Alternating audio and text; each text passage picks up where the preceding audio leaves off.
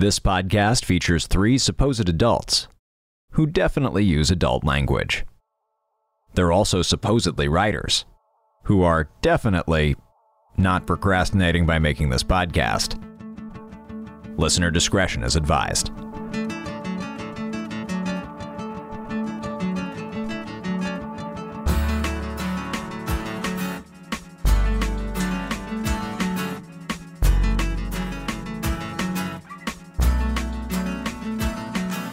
Welcome to No Bad Ideas, the storytelling game show where we take the worst ideas from the internet and try to turn them into stories that are actually good. My name is Gabriel Urbina, and I am your first Bad Ideas host. My name is Sarah Shackett. I'm your second Bad Ideas host. And I'm Zach Valenti, your third Bad Ideas host. And welcome one and all. This is the first time in a little while that it's just the three of us, like the three core team here at No Bad Ideas. I know. Yeah, repping. It's been Let's great ruin to have... Yeah, exactly. It's been great to have guests, and now let's just bring the party down and just do a regular boring old episode of No Bad Ideas. Just in case this is your first regular boring old episode of No Bad Ideas, the premise of this show is the three of us find horrible ideas that people had. We bring them in, we surprise the other hosts with them, and then we give ourselves just 10 short minutes to be like, what is the pitch for a good movie or a good book or a good something based on this bad idea? And we try to do that in just 10 short minutes. And today I have the first bad idea. Are you guys ready to dive on in? Yes. All right. It comes to us from that bastion of good ideas and well-reasoned thought, Reddit's Am I the Asshole page. Our old friend. Spoilers. This person is an asshole. And I'm not going to read the headline thing until the end, because I think that there's a fun discovery element of where this is going involved here. But let's get cracking. Dear listeners, if you would like to read along, there will be a link to this post in the episode description. So, the Reddit post reads, I have been dating my girlfriend for 8 months. Things have been going so well that when she started a project based in my part of the city, she decided to stay at my place temporarily rather than do the daily commute. I noticed that when she showers, she has the water so hot that steam billows from the bathroom when she opens the door. It leaves everything in the bathroom wet. In other words, she takes a shower. You anticipate the themes of my essay, Sarah. I have been telling her to use the dehumidifier in the bathroom as she showers. She told me that she showers with the window open and turns it on afterwards because the air was too humid for the dehumidifier. I put my foot down and told her it was not optional, and she ended up breaking the humidifier with the steam. She told you. I told her that enough was enough, and that if there's no dehumidifier, then she would have to shower at a normal temperature like everyone else does. When she comes out of the bathroom, her skin is red. What she did instead was she started locking herself in the bathroom while the steam dissipated, so I wouldn't catch her turning my bathroom into a fucking sauna. Well, last week, I had enough. Mm-hmm. I took the lock off the bathroom door. Oh my God. No. The toilet is in a separate room, so there's still complete privacy when using the toilet, by the way. Now, she can't steam out my entire bathroom without me knowing. I knock before entering and make sure it's not too steamy in the bathroom and that the temperature of the water is normal. Wow. She hasn't said anything about it, but since I did that, her mood has been low with me. Yeah, no shit. She started spending weekends at her place, and she's slowly been taking her stuff with her. Yeah. I told her that I didn't do it to be nasty, but the hot showers were damaging my bathroom and probably her health too. She just says, okay, and it's fine. TLDR, I took the lock off the bathroom door to make sure my girlfriend isn't having dangerously hot showers in my apartment. So there we go. That's the suite of badness that I've brought for you. The headline, by the way, is, am I the asshole for not allowing my girlfriend to have dangerously hot showers? But I think that this girlfriend was probably very fine with the showers that she was taking. Her body, her choice, motherfucker. There's so much going on here, aside from the fact that this is a lost episode of Seinfeld. I am convinced. Right. Yeah, absolutely. I'm starting a timer. Yeah. I like, there's a part of me that's just like, what is the problem with the shit getting wet in your bathroom? Like, That's what the shit bathroom do you have in the bathroom? is for. Yeah. Yeah, that you're so nervous. Like, this guy clearly has had his bathroom cave into another apartment before. Right. And this is triggering in some way. No, like, I think that if there was something that was like, look, we live in this like really, really cheap apartment. It's all that we can afford. There's no like doorway between like the bathroom and my bedroom. My bedroom is where like my computer that I need like to work is. And I'm like nervous about like water damage. I think that then you can kind of be like, okay, you're maybe not going about this the best way, but I understand what the base concern is. With this, it's just like, my dude, just chill. Jesus Christ. Also, maybe like go to a sauna before you call something that is definitely not a sauna notable for its dryness. Yes. Anyway, this guy's self-awareness is also hilariously calibrated if he's like, no, but the toilet wasn't in the room, so it's fine. I know. Yeah. Which also is then like even more of like, it sounds like all that there is in this room is a shower. What is the problem with the shower getting wet? So I see a path diverging. On one road, we can sort of lean into the premise as stated, and it's just like surviving the weirdly like Nazi-esque boyfriend about the showers. Like, 9, the hot shower for you. Yeah. And like the guy's coming in, putting the thermometer and like measuring the water, like tinkering. Running his hand along the mirror. Yeah. Yeah, just like the weirdly like surveillance oriented boyfriend. And then like the other direction that we can go in is like sort of yes-anding the premise in like a winking way of just like, all right, what if it was too hot? What if you were literally dating a hell demon who like you couldn't shower with because like to sustain their life energy, they just need the shower to be boiling beyond human flesh capacity. No, I think that is the like, you know, the how do you do the modern Seinfeld take. It is sort of that like, oh, so you're dating a demon? Like, I've always wondered what it would be like to date a demon. Oh, you know, it's fine. She's nice. She has, like, cool things to say about movies. The showers are interesting, though. Like, my, like, porcelain tub seems to be changing shape because parts of it are melting. But, like, aside from that, it's really great. Yeah, I think that's the more fruitful direction than, like, this person is a security administrator who can't stop cracking down on things in their spare time. Right. I don't want to watch that. That seems bad. Yeah. Black Mirror will cover that if they haven't already. Yeah. But dating a demon, let's go. Because this is only there has to be like 2 or 3 other complications to that. I think that my question with that premise is the demon evil? Or are they just like someone that happens to come from the lower realms of fire and brimstone? Awesome. And this guy is the asshole. So like remains the asshole. Yeah. Cool. Like this guy is the succubus. Like when all is said and done, the demon's friends are like, wow, he's toxic. Yeah. And like his parents are like, oh my God, like they're too good for you.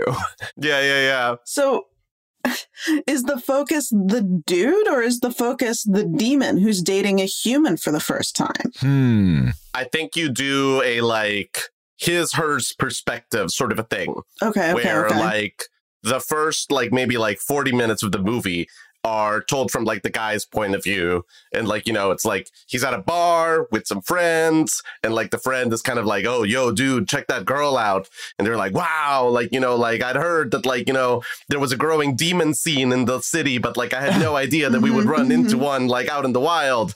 And then like, you know, everyone is like, go on, talk to her, and he's like, nah, like I'm not cool enough. But then later on they like meet in line for the bathroom, and it's like a meet cute. And it seems like it's framed kind of in this like, oh, it's this like awkward kind of charming rom-com about like two people from different spaces kind of coming together and like the culture clash of like not knowing how to date someone from another culture. He was a skater boy. She said, see you later, boy. There you go. There you go. Exactly. Yeah, she did ballet. What more can I say? But then about 45 minutes into the movie, there's a switch. And now all of a sudden it's from her perspective. And now it's like the mild horror movie of kind of like, oh, we're now seeing all of the things that we weren't seeing from his perspective that are kind of like, you know, like everything from like really tiny, like she'll walk into a room and he will get up and like close the door properly behind her because it's like the door needs to be like properly closed. Otherwise, this bad thing happens. And everyone is like, who gives a shit? Thing? Who cares? Who cares? All the way to like actual really like controlling things. I like that. I think the trajectory is that like, sort of, do we want to make this funny or not? Because the trajectory could be that she sort of helps him to realize this controlling behavior and like let go of it because she has magic demon powers, or like the horror movie we think is centered around him dating someone who is demonic, but it is about her and her extricating herself from this relationship. I want it to be that at the end, the lesson is that she realizes that she needs to learn how to date herself first and how to be with herself right now, rather than like making any kind of relationship work. Amazing. Yeah. 2 minutes, by the way. Oh, boy. Now, I guess, can we flesh out the cast of characters? Is this just the two of them and it's like real close up, or are we getting sort of asides where, you know, they end up sort of at the local watering hole, like the bar that they met with like their separate friends?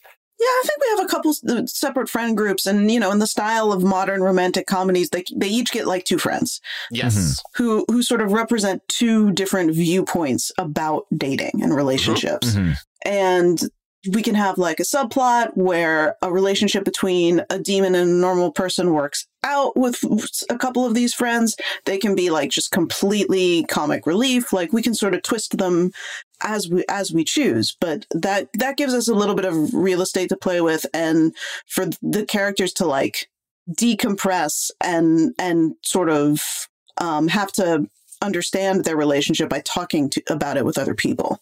I also think that like at least one of the guy's friends, maybe not like both of them, but at least one of them for sure, is someone that like in the from his side of the perspective part of the film, it's like, oh yeah, my like, you know, sweet nerd friend, and like, boy, it's a shame that like girls never pay any attention to Paul because he's gonna make someone like super happy one day. And yeah, he's a little bit dorky, but like he's sweet. And then when you switch from the other side of it, it's like, no, this is an incel creep. Like, you know, like this is not a sweet guy. This is like an entitled asshole. And there's a reason why nobody wants to talk to him except for his like one friend. I love that. That is time, unfortunately. Okay, cool. Unless anybody has a good title for this. No, I just think that maybe like dating is hell. I don't know. Yeah, that works. A giant eagle eats Paul at some point. Oh, I like that. I like that. I mean, we can get into some more magical elements, but we'll do that offline. Yeah, we'll straighten that out. And yeah, we're going to go straighten it out right now, actually. But we'll be back after this quick break with another bad idea.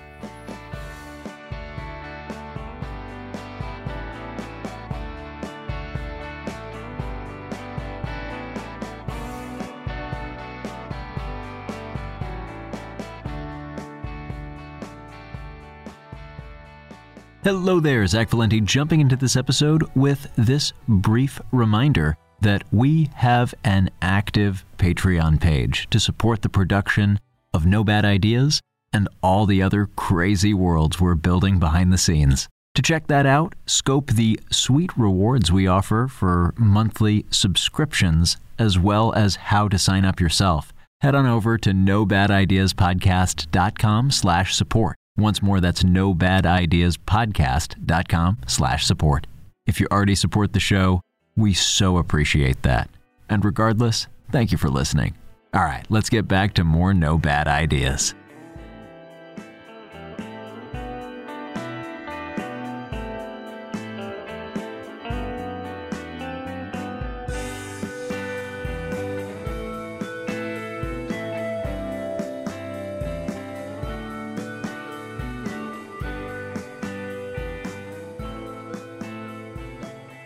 Welcome back, everybody. I am delighted to bring you both to a terrible place. Join me, if you will, for this next bad idea. Fastcompany.com, link in the show notes. Sinking 1,000 New York City subway cars in the Atlantic to create a reef didn't go as planned. Oh, no. Oh, Jesus Christ. Oh, no. Say more. After 58 years of service, the Metropolitan Transit Authority has now retired every single one of its remaining, quote, Brightliners R32 subway cars. Known for their shiny, corrugated stainless steel paneling, the Brightliners bid New York City farewell earlier this month before they were taken by rail to be scrapped in Ohio.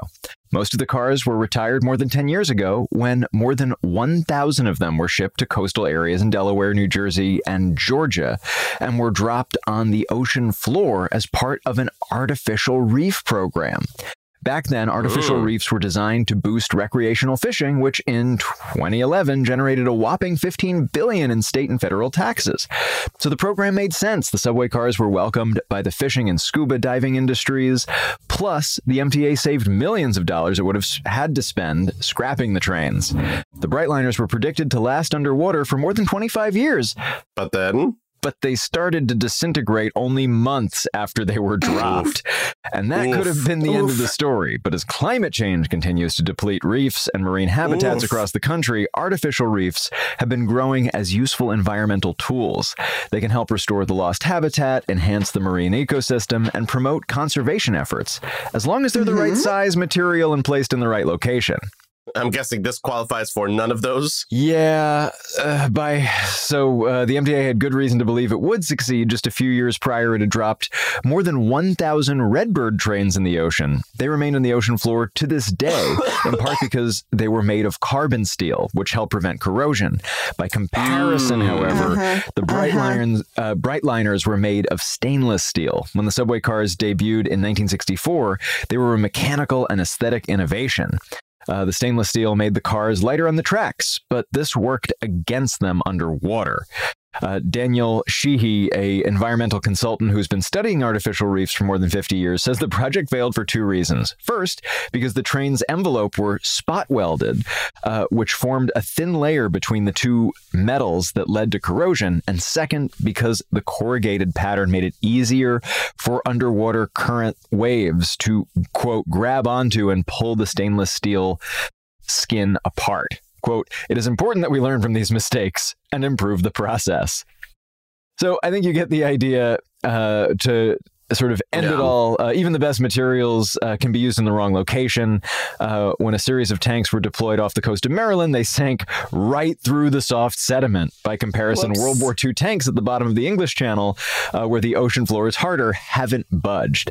In the end, it all comes down to the purpose behind the artificial reef. When natural reefs are damaged, artificial reefs can help restore the lost habitat, but man-made reefs can be used for conservation too. Quote, "If you put artificial reefs in an area and declare it a marine protected zone, you create additional habitat," Sheehy explains, noting, quote, "A lot more thought needs to be put into what we're doing in the ocean, and constructed reefs are a part of it." In other words, it takes more than tipping a decommissioned train overboard. Right. So, like, this is one of those classic, the bad ideas going, I know what I'm doing, narrator voice. They, in fact, did not know what they were doing. Correct. And with that, I put 10 minutes on the timer. What do you think, Sarah? Any instincts on where to take this? Here's your gritty Finding Nemo reboot. Right here. No, we should not do anything like that. I think that there's maybe sort of a Malcolm Tucker-esque farce in this, of just like this happening, and it may be being used as political ammo, and then another side having to respond to it. And we realize like increasing ridiculous pseudo environmental things that have been done that have failed.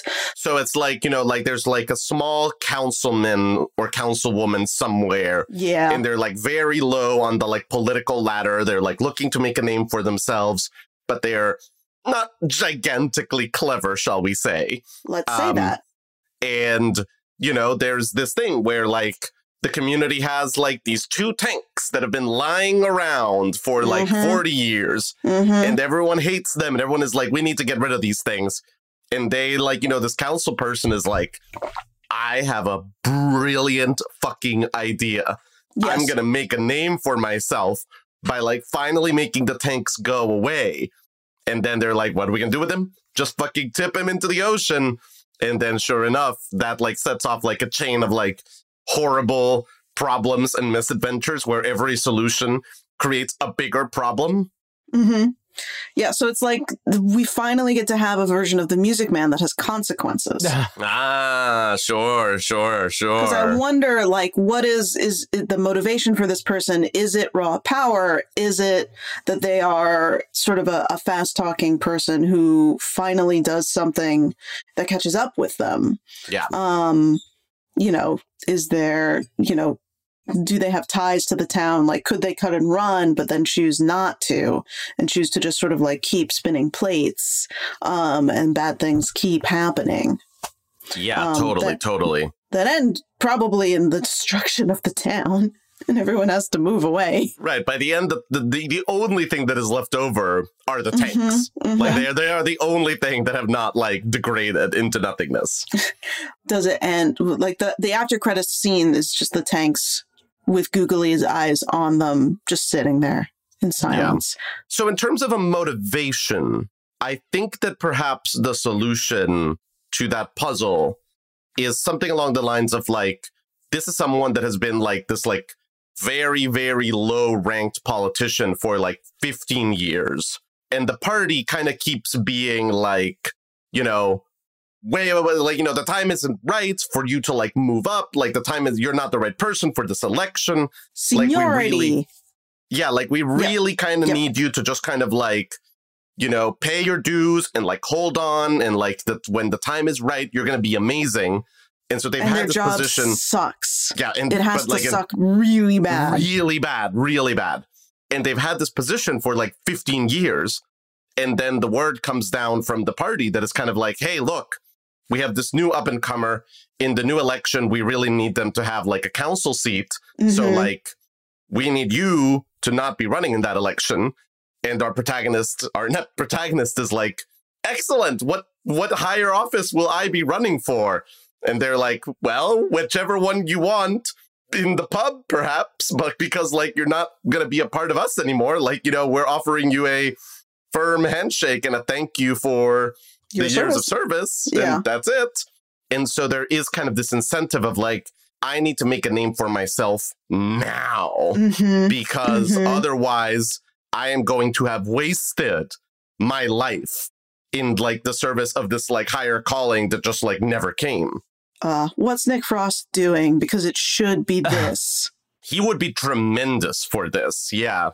Because he could play it, well, like, he could bring, like, a real sense of pathos to the parts of it that need pathos. Absolutely. And also, I think it would be an exciting chance to give him an edge that he doesn't often get to play when, you know, presumably the election goes well. This guy does end up with more power than he's ever had before. And suddenly, we've gone from rabbit season to duck season, and the revenge is on, you know, on the menu. Right. I think that the key is that people keep thanking him at first for like taking it on the chin and for like, you know, like sacrificing for the party and so on and so forth. And then as he kind of like, as his star rises, he sort of like makes it a point about like thanking the community and thanking everyone. And so that way we can call the movie Tanks a Lot. Yes. Oh my God. I'm so pleased with that. But we spell it a lot with one word. Because they're just huge hunking things that don't make sense. That's right. Yep. 4 minutes on the clock. Oh boy. I love this, and I'm trying to think about what else we need to fill out. I guess like the escalation, like what goes wrong, what happens. Yeah. So he gets rid of the tanks, and then probably it ruins the harbor. So he needs to like lure the fishermen into staying. And maybe he turns the fishermen into like a motorcycle mob with tridents or something. I don't know how crazy we want to get with this. No, like he like arranges to bring in some like fish from outside and release them in the harbor, so that then it'll be the most bountiful like fishing season ever. That's right.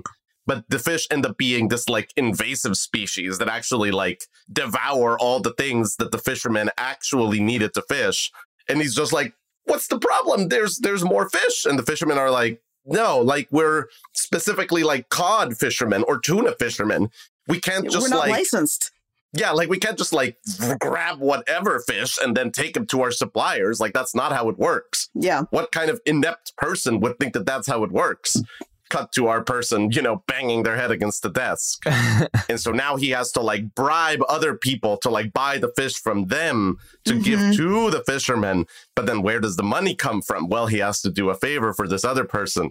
And so on and so forth. And sell some waterfront property that maybe the city should hold on to. Oh, yeah. Okay. Oh, yeah. I have a sense for this now. This is, and so each piece is not going to be crazy in its own right. It's a series of small steps and death by 1,000 cuts. Yes. But it should probably end up in kind of a ridiculous Mad Max hellscape.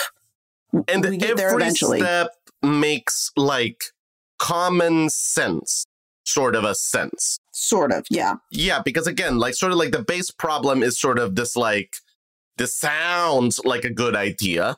If you only know a layman's amount of information about the problem, it actually sounds pretty awesome.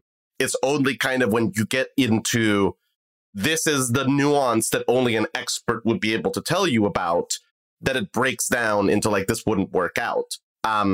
And so they're kind of, I think, like that, it needs to follow that pattern where every time that he tries to solve the problem, there is kind of a little bit of a sense of like, check me. Does this make sense? Like bedraggled advisor. And the bedraggled advisor is like, yes. Other person. Yeah. Okay, we're all good. Good. They were not all good. There was an unexpected problem.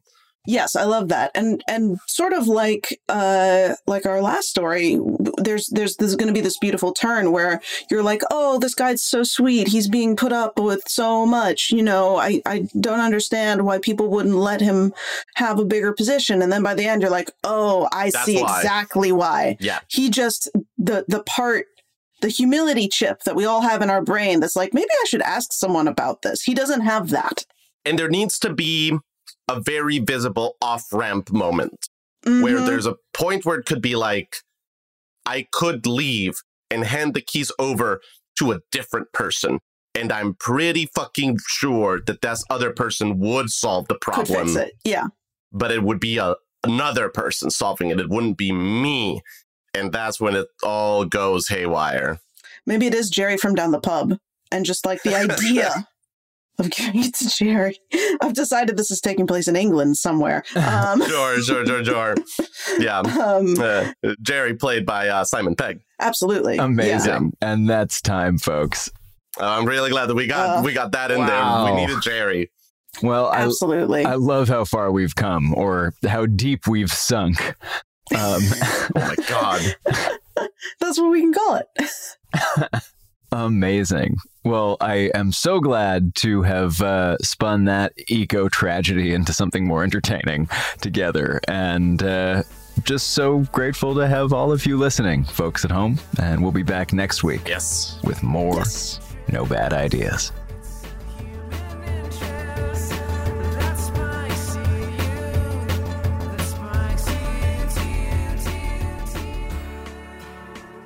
This has been No Bad Ideas, produced by Gabrielle Urbina, Sarah Shackett, and Zach Valenti. Many thanks to our patrons for their partnership in making this show happen. And a special shout out to our Idealist members, Jennifer Schneider, Rena Sarame, Jeffrey Felsher, and Dia. Today's episode features music by Statesure and Jazar from freemusicarchive.org. You can support the show at nobadideaspodcast.com/support. And if you love this show, please leave a rating or review wherever you listen and share it with someone you love.